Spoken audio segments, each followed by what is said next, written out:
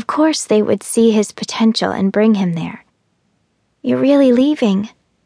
An expression of what looks like anger flashes momentarily across his face. "Do you have any idea what it's like being left?" "Of course I do," I say, stung. "No," he says. "Not the way Kai left you.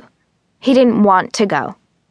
Do you know what it's like for someone to choose to leave you?" "I didn't choose to leave you behind. We were relocated." Xander exhales. "You still don't understand," he says. "You left me before you left Aurea." He glances over at the official and then back at me, his blue eyes serious. He's changed since I've seen him, become harder, more careful, more like Kai. I know what he means now about my leaving. For Xander, I began to leave when I chose Kai. Xander looks down at our hands, still clasped together. My gaze follows his. His hand is strong, the knuckles rough. He can't write with his hands, but they are quick and sure over the cards and in the games. This physical contact, though not with Kai, is still with someone I love. I hold on as if I won't ever let go, and part of me doesn't want to. The air in the main hall feels cool and I shiver. Would you call this season late fall, early winter? I can't tell. The society, with their extra crops, has blurred the line between seasons, between when you can plant and harvest and when you must let things lie. Xander takes his hands away and leans forward, looking at me deep. I catch myself gazing at his mouth, remembering our kiss back in the burrow, that sweet, innocent kiss before everything changed.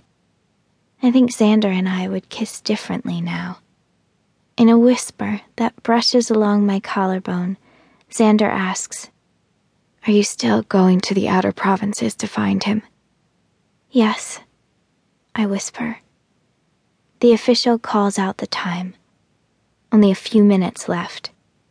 Xander forces a smile, tries to speak lightly. "You really want this?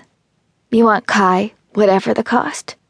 I can almost imagine the words the official taps into the data pod as he watches us now. Female matchee expressed some agitation soon after the male matchee told her about his field assignment in Camus. Male was able to console her. "No," I say, "not at any cost." Xander draws in his breath sharply. "So where do you draw the line? What won't you give up?" I swallow. "My family." "But you don't mind giving me up," he says. His jaw tightens and he looks away. "Look back," I think. "Don't you know that I love you too? That you have been my friend for years, that I still feel matched to you in some ways." "I'm not," I say softly. "I'm not giving you up. Look." And then I risk it. I pull open the bag and show him what's still inside, what I kept.